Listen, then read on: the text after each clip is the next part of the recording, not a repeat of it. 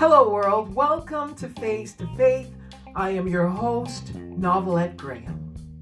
Have you ever heard someone ask the question, why did God allow this to happen?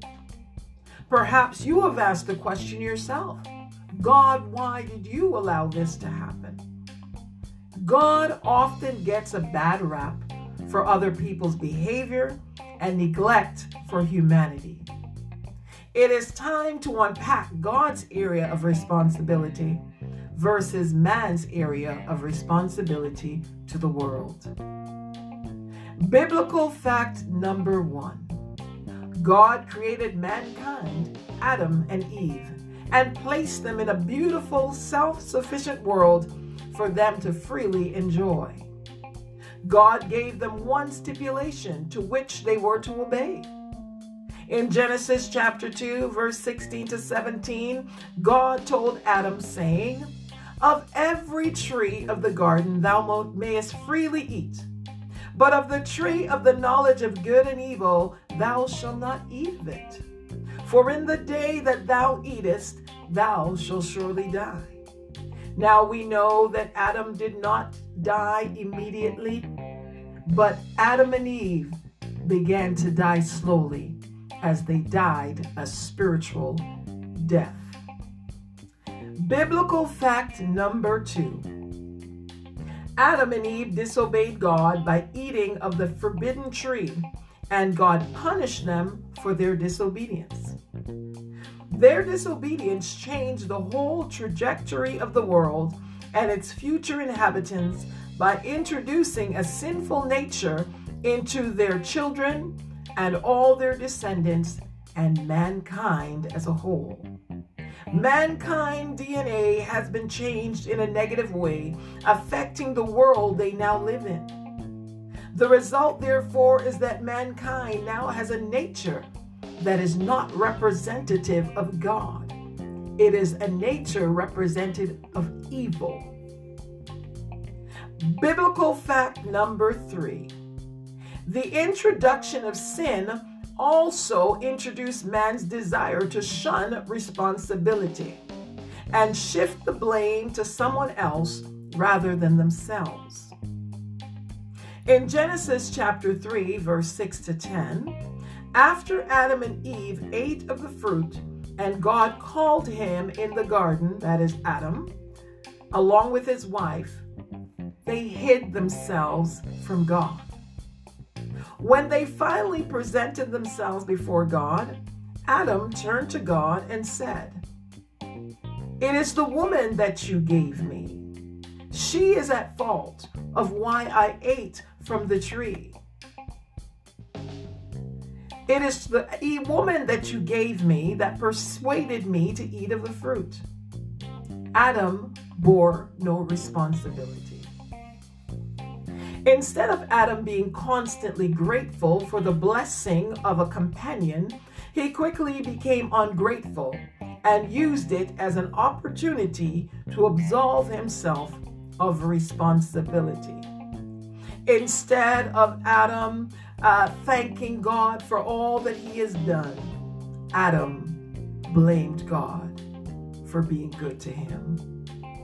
God's creation is always quick to blame God.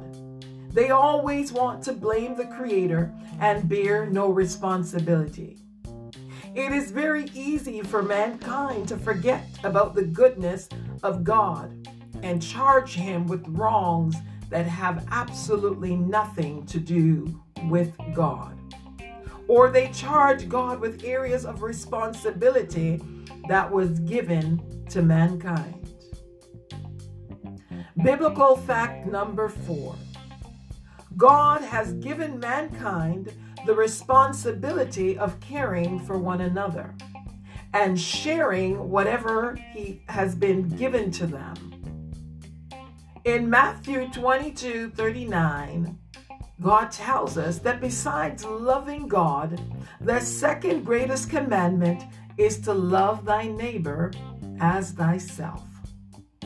In loving one another, we must share all things in common, so that those who don't have will have. Unfortunately, most people do not like to share, and so mankind hoards things for themselves while others suffer in need. God created a world filled with abundance, and He made preparation for man even before He created man, so that everyone could have abundance and no lack.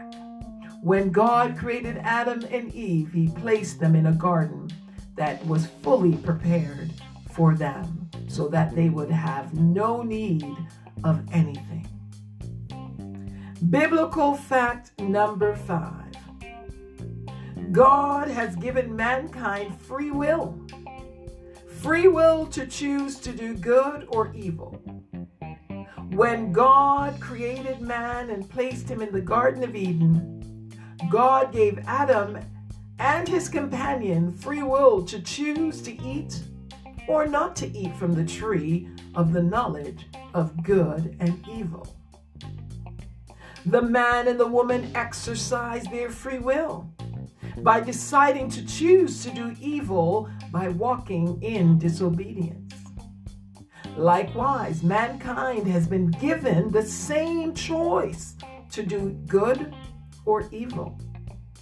Unfortunately, many people choose to do that which is evil and inflict pain on others by committing heinous acts of rape, murder, assault, defrauding one another, and committing other crimes against humanity and each other. When these are committed, people start to engage in the blame game, and the brunt of the blame usually is assigned to God. People begin to ask the question, why did God allow this to happen? Why did God create a person that would engage in this type of evil and heinous acts against another human being? The truth of the matter is that mankind chooses their deeds. Some of their deeds started with a small lump of evil, which after a while continues to be fed by the lust of their evil desires. These desires continue to grow over time into acts against humanity that are abhorred. The question then is, should God be blamed for every negative thing that happens to mankind?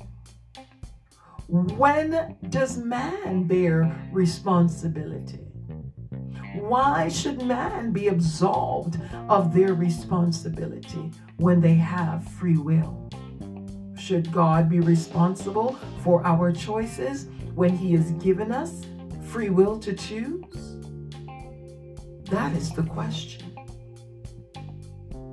In John 11:21 and 32, even Mary and Martha, who walked with Jesus, blamed Him for the death of their brother. They turned to Jesus and said, "If thou had been here, my brother would not have died." It is fair to say that Jesus cannot stop everything that happens in the world, but He is able to ensure that the end of all things and all man is not evil, pain, and hopelessness, but rather life beyond this life. We sometimes forget that there's a life beyond this life. We sometimes forget that God punishes all evil. We don't get away with anything. God is our reward. He rewards those for the good deeds that they have done, but He will also reward those for the evil that they have done. So let us remember that James 1 tells us, "Let no man say when he is tempted, I am tempted of God. For God cannot be tempted with evil, neither does He tempt anyone with evil." God is always good and only good. No matter how strange and painful His ways, may appear to us, God is always working for our good. God has a way of turning bad things around or giving us peace in the midst of difficult situations. All things work together for our good. Anger towards God signifies that he is bad or weak, or cruel or foolish. But how can we accuse the creator of the world as being cruel or foolish? If he was cruel, he would not have prepared everything that Adam needed when he was in the garden.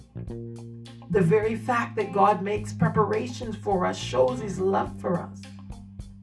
He showed his love for us when he sent his son to die for us, so that we would not be subjected to a life of evil forever, but that we would have everlasting life. So God is love, and his love towards us is good. So the question we need to ask ourselves is God responsible for everything? There is no evil in God. So having anger toward God and telling God that he is weak or cruel or foolish is not wise. None of this is true. The problem is never God. The problem is man and his evil desires and inventions, which comes from man's corrupted DNA. The question we need to ask ourselves is, where did this corruption come from? And who is responsible for the problem of evil that is now plaguing the world? We must remember that God only intended for mankind to know good and only good. But we all have an adversary of our soul. And this adversary dwells on our misery, wants us to be in misery, and wants us to doubt God and blame God. This adversary is like a roaring lion, going around looking for people whom he can devour. Our adversary, the prince of darkness, is responsible for the evil that now plagues the world.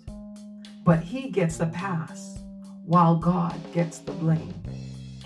God gets a bad rap when God should be praised for his love and his goodness towards us. The devil gets a pass, but God gets the blame. I want you to stay tuned for the next podcast to deal with the problem of evil, so that we can assign blame to the one who truly deserves the blame. I'll see you again on the next podcast. God bless you. Have a nice day, face to faith.